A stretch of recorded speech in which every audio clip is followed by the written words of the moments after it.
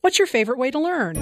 I like graphic novels because I can see who's talking. My grandma reads the newspaper to me. I like movies on TV. I play learning games on my dad's tablet. I like reading plain old regular books with lots of detail. This is Worlds Awaiting, helping children read, write, see, speak, think, and listen.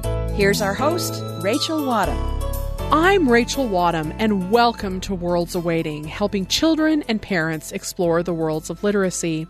Today, we'll be exploring the worlds of classroom practices, the autistic spectrum, and an author's journey.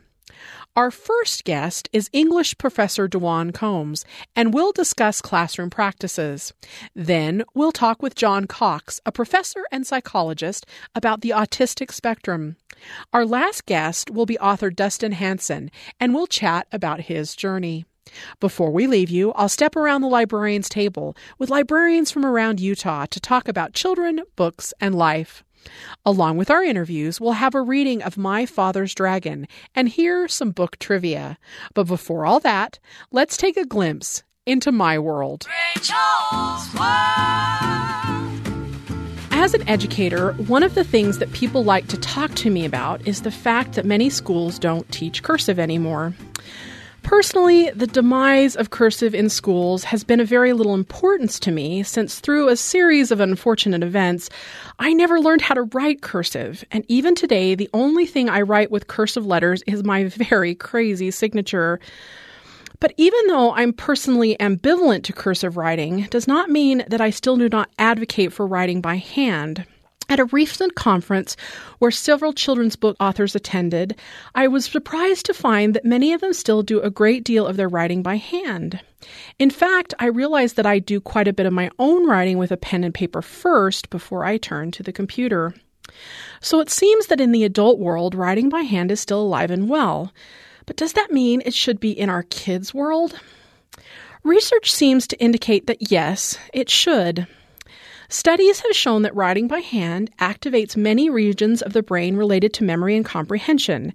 This means that we may be able to learn things better when we write them by hand. But while we can still champion writing by hand, we can't make this an either-or occurrence. Learning to create text fluently with a keyboard is also a significant skill. In fact, research shows that there are correlations between handwriting and keyboarding skills. So it seems that instead of focusing on one or the other, the benefit would be to focus on helping children to develop good written communication skills, both by hand and with a computer. Because here at Rachel's World, we know that being able to use the written word in print and digitally to interact with the world is a very positive thing. Rachel's World. As the world is constantly changing, so are the spaces we inhabit within the world.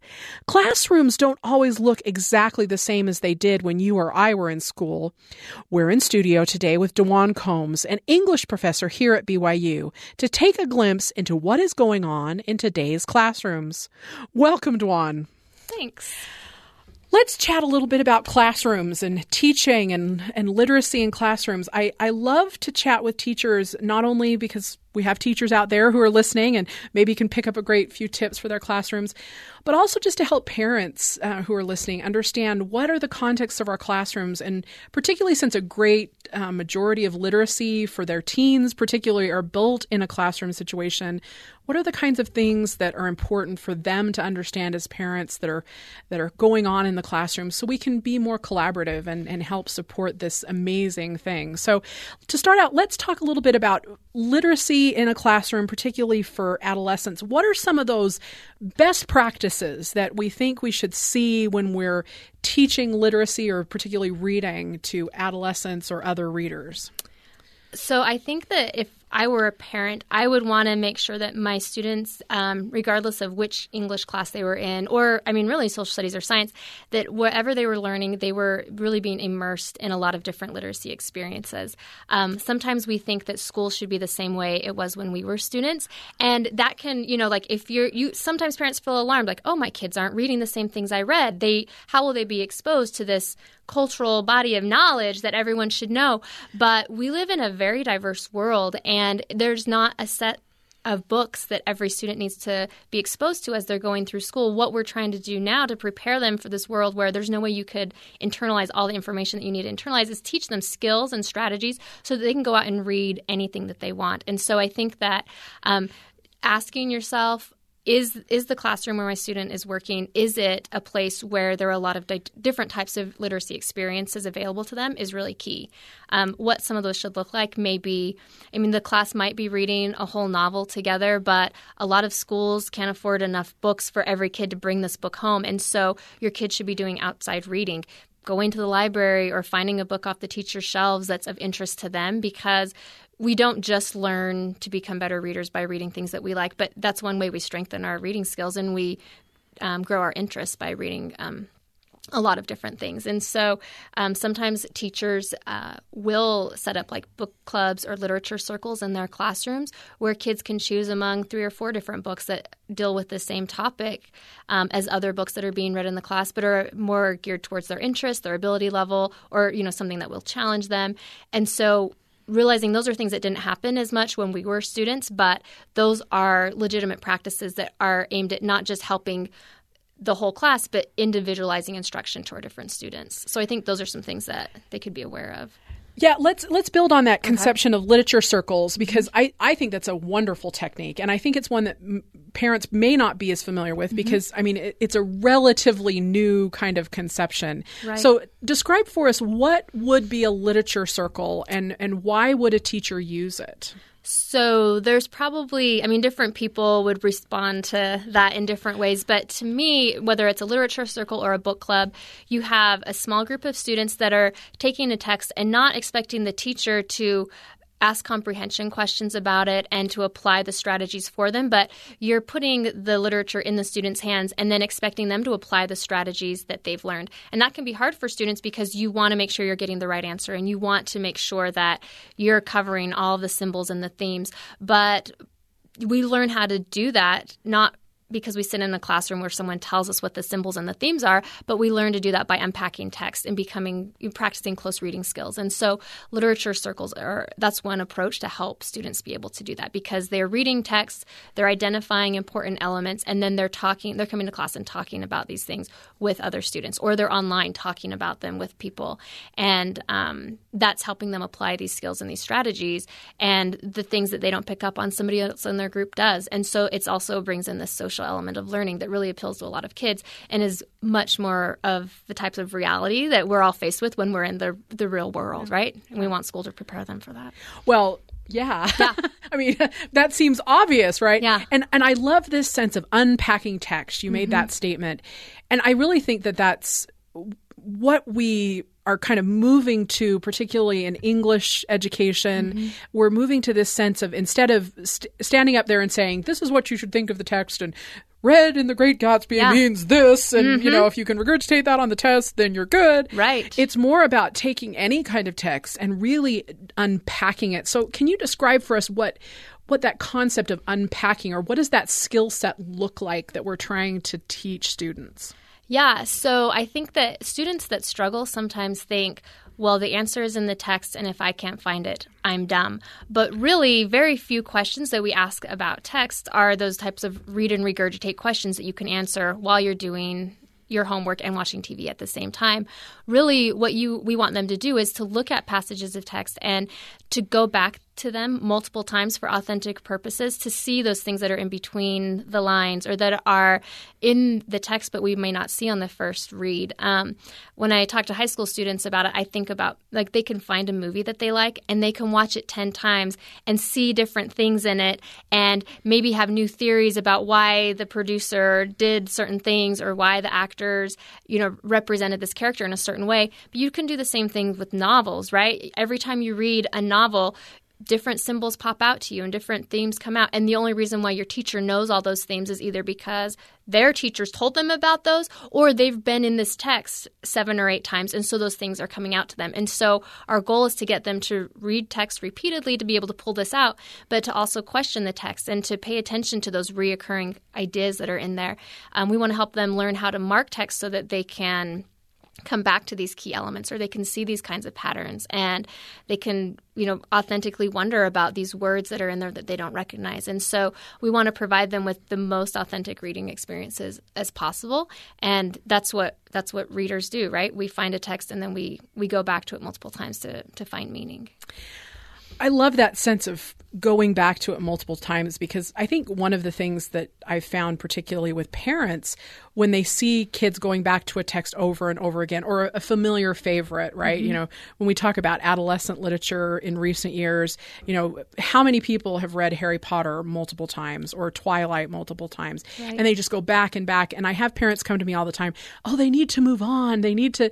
And I'm like, yeah, that will probably happen. But there is this sense of revisiting it makes us have a deeper experience with a text. Right. Well, and not just have that deeper experience, but our lives change and who we are changes. And so the way you approach The Great Gatsby as an 11th grader will be much different than the way you'll approach it as a 31-year-old in a relationship. In a much better experience. Right. I will say, as 11 years old, I had a horrible experience with The Great Gatsby. But as an adult, I love it. It's a wonderful book. Well, and even with Harry Potter, a lot of my students have grown up on Harry Potter and they love it. But we invited some of them to reread it with this developing teacher lens, right? If you're going to be a teacher in a classroom, what can you learn about teaching and education, whether it's what you should or shouldn't do from reading this? And a lot of them paid attention to ideas that they never even considered when they were 11 years old, or different perspectives. And so there's always value in revisiting a text. Of course, you want to read new things, but there's nothing wrong with going back to some that you're familiar with also, because you can learn new things every time you read them. I think that's such an important point, and something that really just kind of opens up this scope for us of what it means to be a critical reader. Mm-hmm. And this is for, novels and for nonfiction texts and all of these types of things. And I think particularly in this day and age that we live in, being a critical reader really is so essential. It's true. To what we do. No. So why is that so essential to us now? Why is this critical reading something we have to understand? So I used to tell my students that they needed to think about a couple different things when they were reading. But one of them was, what is this text saying to me, and why does it matter? And who's trying to say this to me? Because we know, you can talk about different theories of power and positioning and all of that, but a lot of people want us to believe certain things, whether it's just because they want to convince us to purchase something or because they want to change the way we're thinking about ideas in the world. And so it's so important for students that we have now to realize that not every text is written with these altruistic purposes, and they need to be questioning these texts. They question what adults say all of the time, so why would they not question what they're reading, what they see on the internet, what they hear on the radio? They need to be questioning and seeking out answers to those questions, because if you just believe everything you read, then you're in trouble, right? And I think that's interesting, because there's so much of that attitude where if you read it somewhere, it's true, mm-hmm. right? And it used to be we had, packages of information that we had some sense of their trustworthiness or mm-hmm. some sense of their context. But now with so much information on the internet, it's all just there, and it's hard to really understand. And sometimes the markers of trustworthiness of where it came from or who wrote it or, their sources are so masked that it's just become more difficult to make those decisions. Right. Well, and I was talking to some colleagues the other day about this, because you used to be able to assume if it came from a certain source it was true, but sometimes now you have to wait a couple days to make sure that what was reported initially is really, the whole story that's coming out. And so this is the world that we live in, and so it's really important for students to have their eyes open to that. And that doesn't mean they shouldn't believe anything and they need to question everyone, but they do need to be critical in terms of what they're consuming and what they're believing, so that they don't start to live in these insular worlds where they only read things that reinforce their ideas, because that kind of creates this society where other people are wrong and I'm always right and those people are bad. And that's not really how democracies function. We learn from other people and the truth comes out in between these conversations, or compromise has to happen, right? That's a wonderful way to look at the world. I appreciate all that you have shown us today, Dawan, about the wonderful way that we can engage our students and support them to become really critical, engaged readers throughout their whole lives. Thank you. Thank you. Dawan is an English professor at BYU. Now it's time for story time with a reading of My Father's Dragon by Ruth Stiles Gannett.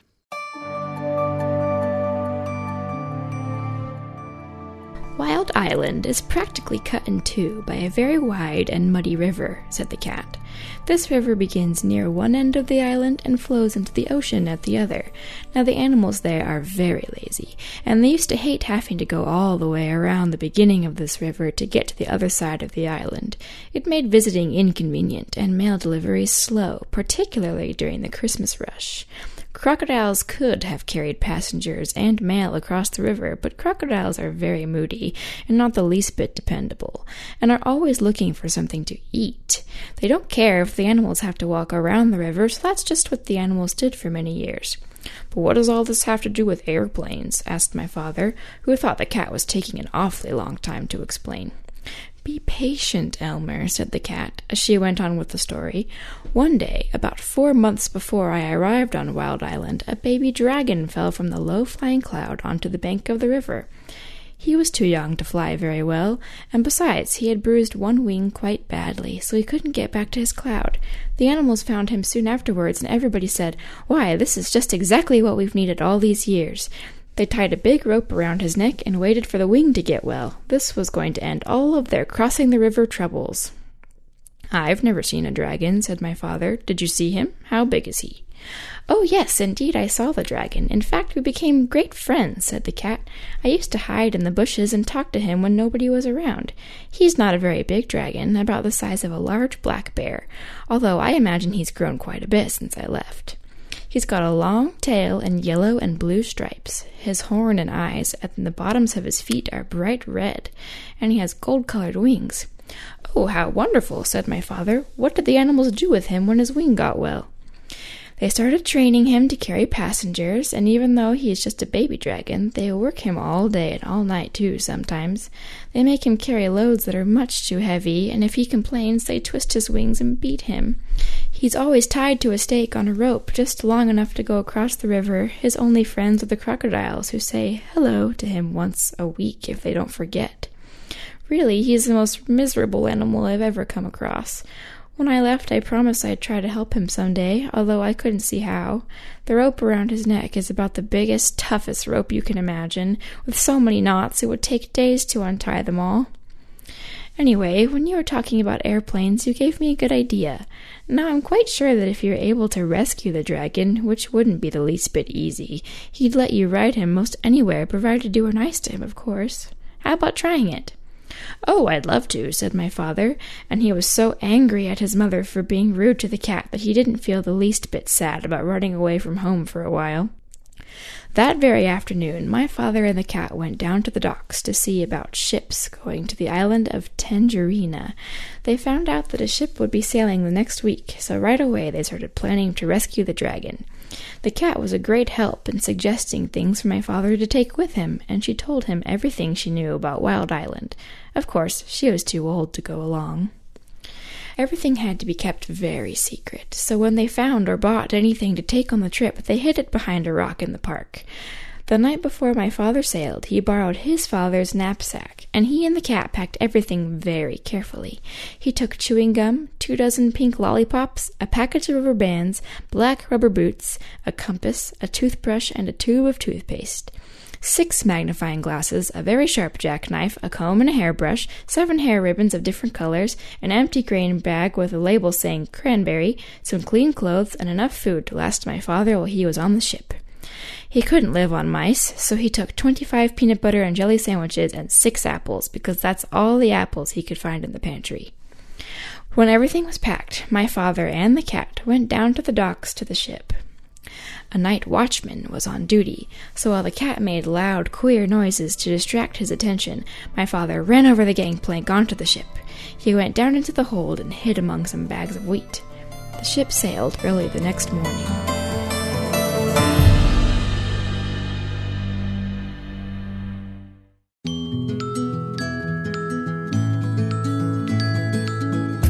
There are so many challenges that our children face in life, and particularly if they face a disability, there are often some immense challenges. We are so excited to have Dr. Don Cox today in the studio to talk with us a little bit about one specific type of challenge, and that is students or children who are on the autism spectrum. Welcome today to talk with us, Dr. Cox. We're so glad to have you. Thank you. I'm excited to be here. So, Dr. Cox, you are a counselor in the Counseling and Psychology Center here at BYU, and presumably you work a lot with students on the autism spectrum.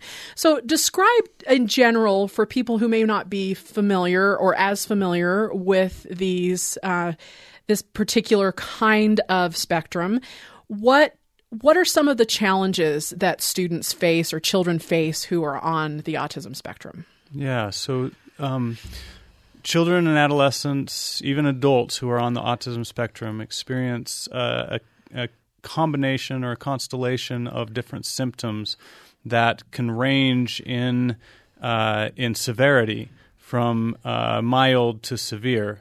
And so there's a wide variety of different ways that it can manifest itself. But in general, the hallmarks of autism tend to be difficulties with understanding and communicating socially. So understanding like nonverbal communication, understanding even voice tone and kind of the subtleties of communication. And social interactions can be very difficult. They also experience difficulties with, I like to call it cognitive rigidity, which means they have a hard time adjusting to surprises and kind of thinking fluidly or flexibly on the fly when there's challenges that spring up that can really throw them off, or changes to their schedule can be difficult, and so it's hard to shift gears, so to speak.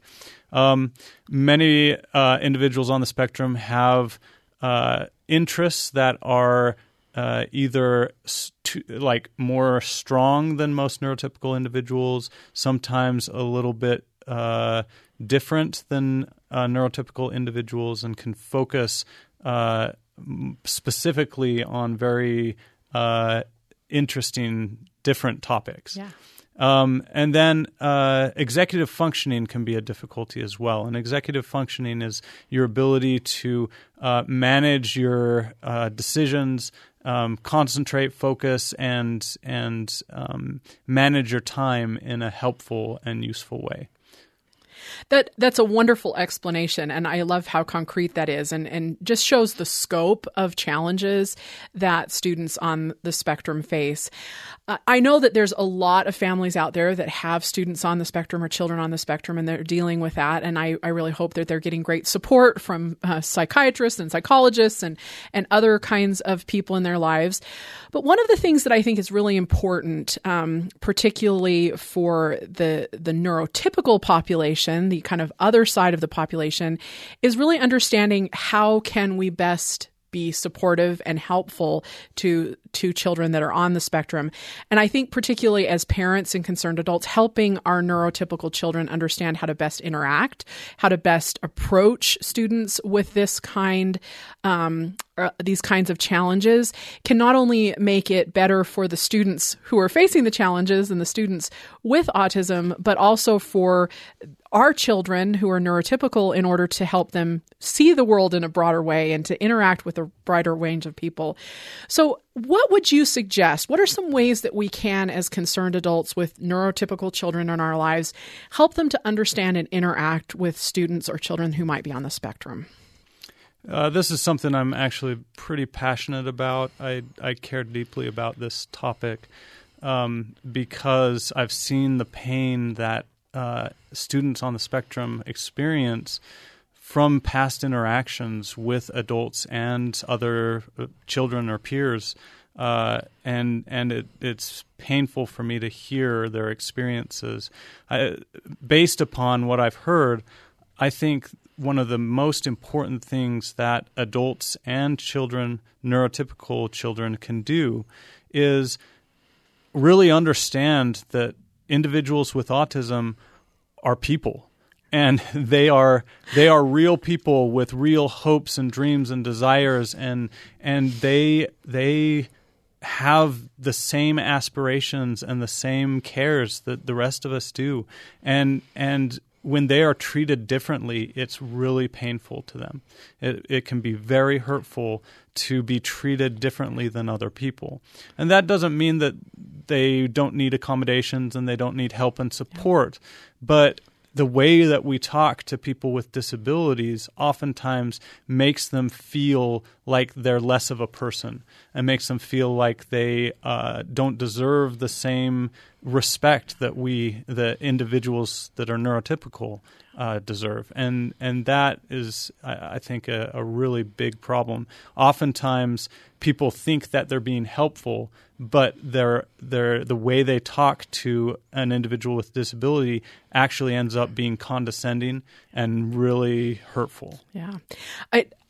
Just that very sense of building a culture in our families where we accept all people and we understand that all people are people is so important, that we have this basic understanding that everyone is that way. I know particularly with students with autism, there can be some concerning behaviors sometimes. I mean, there's sometimes great anger when they sometimes have those instances where things are changed and they're not used to that. Absolutely. They can often, have repetitive behaviors and those types of things where, they might be, hitting themselves or something like that, where they're trying to get themselves under control. And I think particularly with our children, seeing those kind of behaviors that look really odd to them or that look really non-standard or that might be frightening to them as a child can be challenging. So how would we as concerned adults help our children kind of understand or deal with those kinds of behaviors when they are having a friend or someone in their life that has autism? Yeah, that's a difficult one. As I think it would be important to talk with your children about making sure that you're safe, making sure that other people are safe, and that nothing harmful is happening, and then allowing people space to do what they need to do or to experience what they need to experience so that they can manage their time and emotions the way they need to. And just because someone does something different than what we're used to doesn't mean that it's bad, doesn't mean that it's wrong. And so teaching children to be accepting of other people's ways of doing things, I think, can be beneficial, not just for interacting with individuals on the spectrum, but for everyone in our life. Oh, I could not agree more. And I love this sense of really talking to our children and having these kinds of discussions, because I think sometimes as parents, we either don't want to have these discussions or these discussions are hard or whatever, for whatever reason. And just being really honest and saying, oh, your friend has this is how they relate to the world, and this is the kinds of things that they need to do, and just having those conversations are a great thing. So how do we start those kinds of hard conversations? I mean, as a counselor, how would you recommend that we start these kinds of maybe a little challenging conversations? Well, there's two basic approaches, right? You can wait until an incident occurs and then use that as a nucleus to then start the conversation. Yeah. Hey, when this happened, I saw this happening. Let's talk about what was going on and how you could approach it differently, right? That's one way. Yeah. And the other way is, of course, maybe a little more difficult, and that is having that conversation before anything has happened and just saying, there are some things I want to talk with you about. Let's talk about people with difficulties and with differences and how we interact with them. Yeah. Well, for me, one of the ways I love doing that is reading some great books. Oh, that's true. I didn't even think about that. But absolutely. But, and even just having those experiences, because I think you're right. If we have that experience and then talking about it is a great way. But sometimes another great way to kind of bring the experience up is to have some great books. And we've got some really wonderful children's books out out now that really represent autism in a great way. So that's one of the ways I recommend. But as we close up our conversation today, Dr. Cox, tell me one thing, if you could, make the world perfect, in particularly for our students with autism and dealing with them, what would you change? What would you do to make the world better for them? I think I would want people to treat individuals on the spectrum as individuals and allow them to feel. Not allow them, but help them to feel accepted for who they are, so they don't have to try and act so neurotypical all the time, because that's so draining for individuals on the spectrum to try and act normal, because they believe that that's how their only hope of being accepted is to be as normal as possible. I say that in quotes. But if we were able to have a society that was able to be inclusive and supportive and accepting of individuals on the spectrum as they are, and so that they can express themselves, because they have great personalities, they have great hopes and dreams and ideas and a great approach to the world. They do things differently than neurotypicals sometimes, but it can be really enjoyable to be with them and see them as they are. And to have a relationship with them is, I think, really rewarding. Well, here's for sharing your hope that we move towards a more inclusive, empathetic world, particularly for those students who are on the spectrum. Thank you so much for your time today, Dr. Cox. Thank you for having me. John Cox is a professor here at BYU and a licensed psychologist. Now, let's listen to some little or well-known book trivia. In Winnie the Pooh, Tigger often leaves with the phrase TTFN. What does this stand for? No idea. TTFN. I feel like I should know this. Winnie the Pooh is like my favorite. I have no idea. Till, tally, funny, never. It's a good enough answer. Ta-ta for now. Oh, heck yeah, ta-ta for now. Ta-ta for now. Which book was not written by Roald Dahl? James and the Giant Peach, Fantastic Mr. Fox, Coraline, or the BFG? Fantastic Mr. Fox. Fantastic Mr. Fox. Absolutely no idea, so I'm going to go with BFG. Fantastic Mr. Fox. Coraline. Coraline. Coraline. Coraline. Coraline. In The Lion, the Witch, and the Wardrobe, who betrays the Pevensey children to the White Witch? Mr. Tumnus. No idea. The Satyr? I don't know. Eeyore. Mr. Tumnus. Frank? Oh, it's not Peter, it's Edward, I think? Edmund, obviously. How many books are in the series of unfortunate events? No. 1. 6. 7, final answer. Oh, yikes. Like 13? Oof. Like 13. 13. You meant 13? Aren't there like 13? 13. Bingo.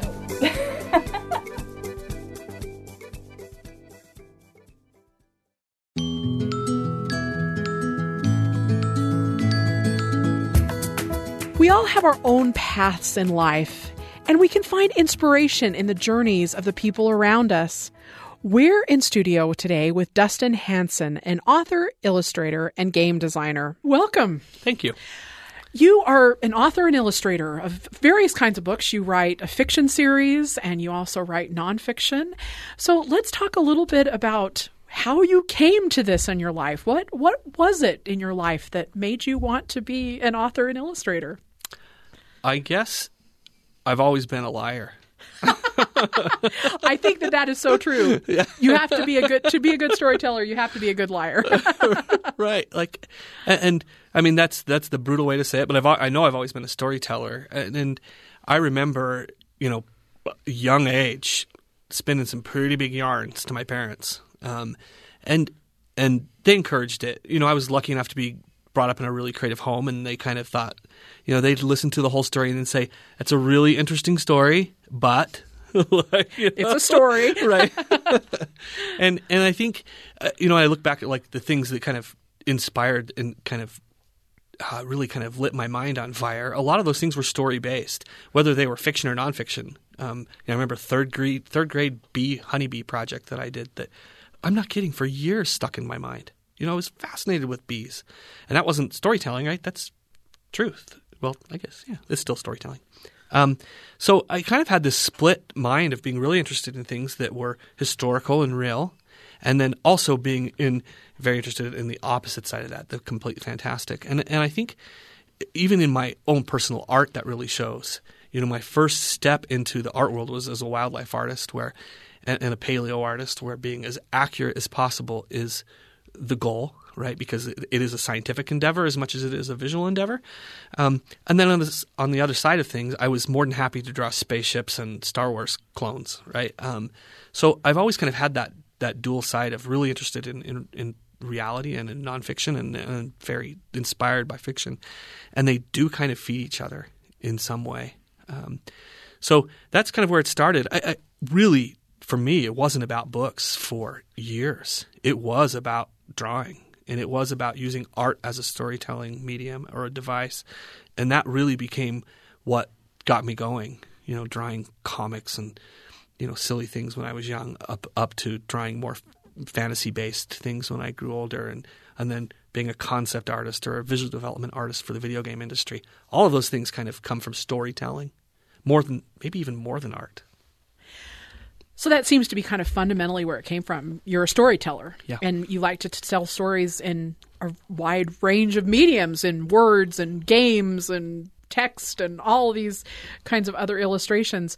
So what made that transition maybe from that sense of telling for video games and for that kind of context and wanting to actually publish a book? How did that transition happen? Well, I think I know some specific times that some very deliberate things. I remember one time I was working for a studio called Tiburon. They make the Madden football games in Florida. And I was in Orlando. There's a really, really good art school down there called Ringling School of Art and Design in Sarasota, Florida, which is like an hour and a half away. And at EA, we recruited a lot of students from there. And so they invited me to come down as an art director and kind of tell them a little bit about what we do and my path to getting into the games industry. And they asked me to bring some of my artwork with me and to bring some of the games that I'd worked on with me. So here I am walking in. I have fairly young kids at the time. I think my oldest was 12. My youngest was probably 2. And I'm walking in carrying this stack. And I've got some of my original art that I had created probably 10 years before then. And then I've got a couple of video games stacked on top of that. And I had this moment of, I guess the best way I can put it is object permanence, right? Like I'm walking in and I thought, I don't want to make this sound too morbid. I thought someday when I pass away, my children are going to fight for those few paintings that are down at the bottom of that stack. And the video games, while they're an important part of my life, they're not going to care about those, right? The industry in video games moves so fast that they won't even have the hardware to play these things on, right? They're going to be gone. And I thought, I want to create something that is sustaining. And definitely the traditional art that I've created will be those type of things that get passed down. But like I said, I'm a storyteller. And so I remember walking from my car to the front of the building there thinking, I'm going to write a book. That's really what it was. It wasn't a point of I'm going to get published. I didn't set my goal that far out. I probably should have. Would have gone a lot faster. But my goal at that time was I'm going to write a book. I'm going to write something that I can leave to my family and my kids that they can reference back and go, that's the book Dad wrote. And maybe that's the book Grandpa wrote. Like, that's really what it was. I love that sense of permanence because I do think, particularly with books, that they do have that sense of permanence in our lives and for permanence for our readers and impacting all of those. But, it wasn't just a direct thing. You worked hard to get where you're going. So what steps did you take to get from that point that said, I'm going to write a book and here's a finished published book that people can read? Yeah, that's well, the first thing I did was terribly wrong. terribly, horribly wrong, which is I found an email from a very famous local Utah author. And even though I was living in Florida, I really liked her work. And I shot her an email and said, hey, would you like to read my manuscript? Which, for those of you who are writing, that's not the way to start.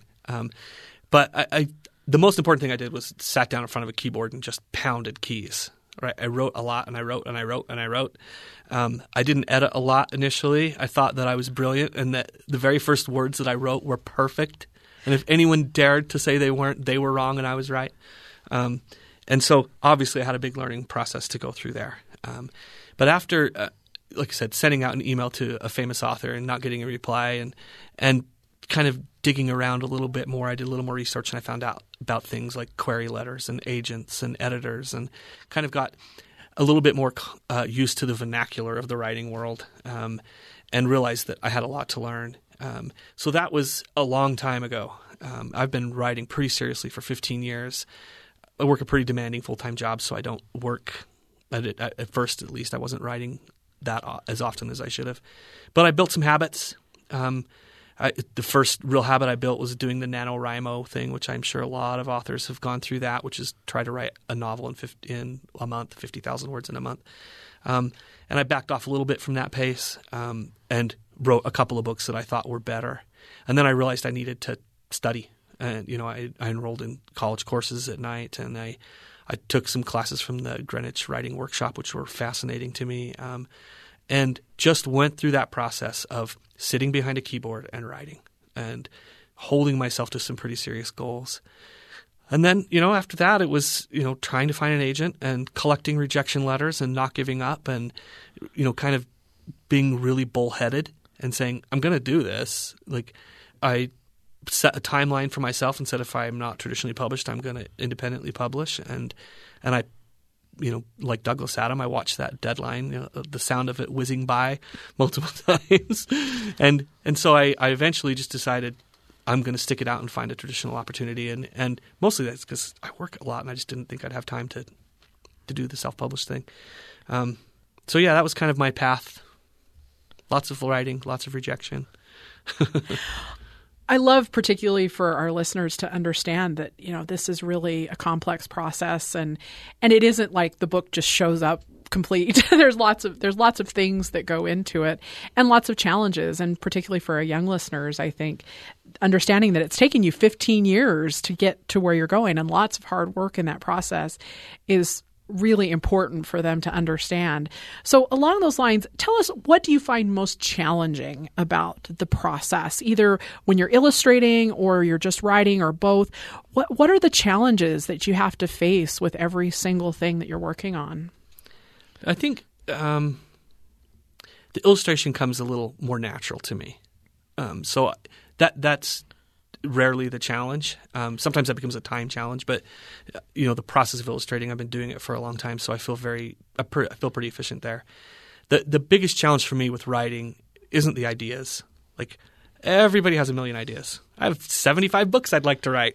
Right? The harder part of that process for me is the editing process. Deciding what are the best ideas to chase, even within a book, even within a chapter, sometimes within a paragraph. Like, what's the right idea to chase? And what ideas don't make the cut? How do I make that cut?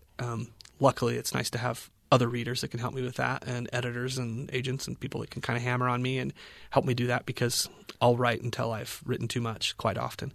So editing, that's the toughest thing for me. I think that's the truth for most authors, is that editing is kind of the tricky part. Is there a slight difference between when you're writing fiction and when you're writing nonfiction, that process is a little bit different, particularly at that editing and cutting it down stage? Yeah, I think so. I think nonfiction, well, I learned a lot of writing the nonfiction book about really what that was for me. But nonfiction's math, right? Like, there's a right answer. There is a right answer. There are different ways to tell that right answer, which is really what kind of becomes the art side of that. But nonfiction isn't, right? Like, there's really no right answer. It does come down to some, there's some standards and things that you should do to make the story run faster and to work better for you. But it's really a very subjective medium. So I think that's kind of the big difference for me, is there is a right answer in nonfiction. And there's a wrong answer in my book. Somebody found it already. Are you going to tell us? No, or you're going to have to go and find it? If somebody else finds it, I'll be pretty impressed. No. It we wasn't go. terribly wrong, but I didn't name the character of a very famous TV show the wrong name. Oh, there we go. Okay, so now everybody's going to rush out and buy your book and figure out where that is. Well, we'll be looking forward to the great stories you have yet to tell. Thank you so much, Dustin. Thank you. It's been fun. Dustin Hansen is the author of Game On and the Microsaurus book series. Now, join me around the Librarians Table as I talk with librarians from around Utah about children, books, and life at the library. Today, I'm in studio with Jess and Mikkel, student librarians, to talk about Aaron Becker's book, Journey. So today we're going to talk about Aaron Becker's wordless picture book series called Journey. There's 3 books, Journey, Quest, and Return in this trilogy. And it is just beautiful. It tells the story of a girl who finds this magical crayon and opens a doorway into this fantastical world and goes on an adventure. And she meets this boy who has a different colored crayon, and just their adventures of fighting the bad guy, and it's so beautiful, and it's so amazing how much we can understand without the actual words from these beautiful illustrations that Becker has given us. They are really amazing books. Mikkel, what do you think strikes you the most about these books, particularly when you just open them up? What is the thing that jumps out to you and says, wow, in these books? All the drawings. I mean, it is just only drawings. But what was kind of what Jess mentioned, what was so cool to me is it's been a long time since I've read a book without words. And it was cool to be able to read them. Like, I can tell what they're feeling, and I can tell these guys are the bad guys, and we don't want them to catch this bird, even though I didn't know why, but I knew that's what we wanted just because of the portrayal, just because of the pictures. And I thought something else I really enjoyed about it was that I would just look at the book, the whole entire picture, just for details, because it was so cool. I'm like, this doesn't even have to do with the plot, I'm sure, but it was just so pretty. I wanted to look at it all. Yeah, I loved it all. I was very impressed. Yeah, it's gorgeous. And as I go back and read them, I find at first you see the girl's room, and in her room is the hot air balloon she draws later, the kind of Arabian Nights scene on her poster. So it's interesting as you go back and read it, you pick up on these details. Where I think that's the beautiful thing about any book, but especially wordless picture books, is being able to just read it over and over again and find new parts of the story and new intricacies. That's one of the things I really like about these illustrations is all of the illustrations are so detailed. But one of the things that Becker does really well is he uses color to tell you where he wants your eye to be. Right? So the girl has a red crayon and the boy has a purple crayon, and there's very saturated things that they draw, and they really want to draw your eye there. And then he uses yellows and other things to tell you who the evil guys are, right? You know that. So not only is the environment that he draws really, really detailed, but he uses color and the aspects of the drawings to really express the story in a unique way. And the emotions, too. I mean, Mikkel, you mentioned, that kind of says, I could understand what they were feeling. I mean, how do you think he did that? How do you think he took the emotion and the feeling and put it in the pictures? I've not thought about that. But something that did come to mind, and when you mentioned that is their imagination. I could just feel the little girls and the boys' imagination, running. And it was cool because sometimes I think, especially as adults, our imagination is very toned down. We don't go to our little play worlds or whatever. But as a child, you can just totally be taken to a different world. And I think with using color, he definitely illustrates when she's in, her world in her home, it's a lot of just the grays with the occasional her red crayon. And then they go into this other world and it's a lot more color. And that's when she's drawing all her fun pictures with her crayon using her imagination. Yeah. I loved that. I think what really, when you open this book, it's very monochromatic, grayscale. You're in the city. It's very, urban. And And the most magical moment for me is when she goes through the door. She goes through the door, and it's just, like you said, full saturation, and it's whimsical, and it's beautiful, and you feel that every time they step through the door, every time they leave their world and go into their imagination or this fantastical world. And in the third book, In Return, her father, there's a story arc where her father follows her in and is trying to reach out to her and relate to her. And it's almost like you get to experience that all over again because he opens the door, and I feel like it's even more beautiful, the perspective of an adult entering into this fantasy world. I think that's one of the unique things I love about these 3 picture books is because it really is a series in almost the truest sense of the word. And we don't see that very often with picture books. With picture books that come in a series, it's usually because it shares a similar character, right? So like it's Fancy Nancy or something like that. So it shares a similar character. But each of the books stands completely alone, right? Right. But with these 3, they don't. You really have to read them in order, particularly the first 2, because if you don't read the first one, there's context that's missing, right? Which is really interesting to me that they truly are this connected series, which makes them, I think, unique in the field of children's literature. Yeah, and really the second book literally picks up almost in the next panel of where the first book ended. The boy and the girl are on a bike. They've just become friends. And that momentum is carried through, which is really impressive because, when I discovered these books and bought them, the first 3 had already, the 3 had been out. But, to imagine waiting a year for the next one to come out and just be immediately brought back in to the story, it's very impressive. Yeah, I think it's amazingly impressive. Mikkel, what was your favorite part in any of the 3 books? What stood out to you as kind of your favorite? Oh, well, so there wasn't one part in particular, I don't think. Well, all the parts. Tell us about all the parts you liked. My favorite thing about these books was, guessing what she was going to draw. Because it wasn't, what you would expect. I need to cross the river, I'm going to draw a boat. Well, she did draw a boat at one of the parts. But she would draw the most, a mosquito carrying a swing or something to, fly across. Oh, the dragonfly. Yeah, dragonfly. Right, carrying the and swing.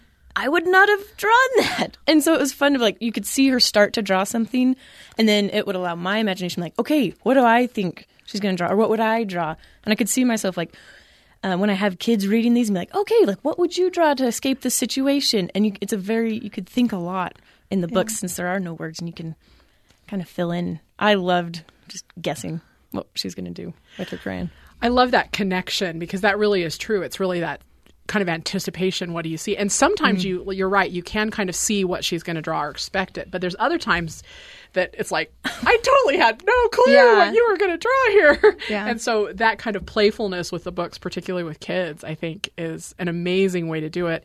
And that's the joy of wordless picture books, in all honesty, is you get to tell your own story, right? You get to add things because of that. These are amazing, amazing books. So, Mikkel, as we close up today on our fun little chat, introducing these great books to great people, what would you want people to know?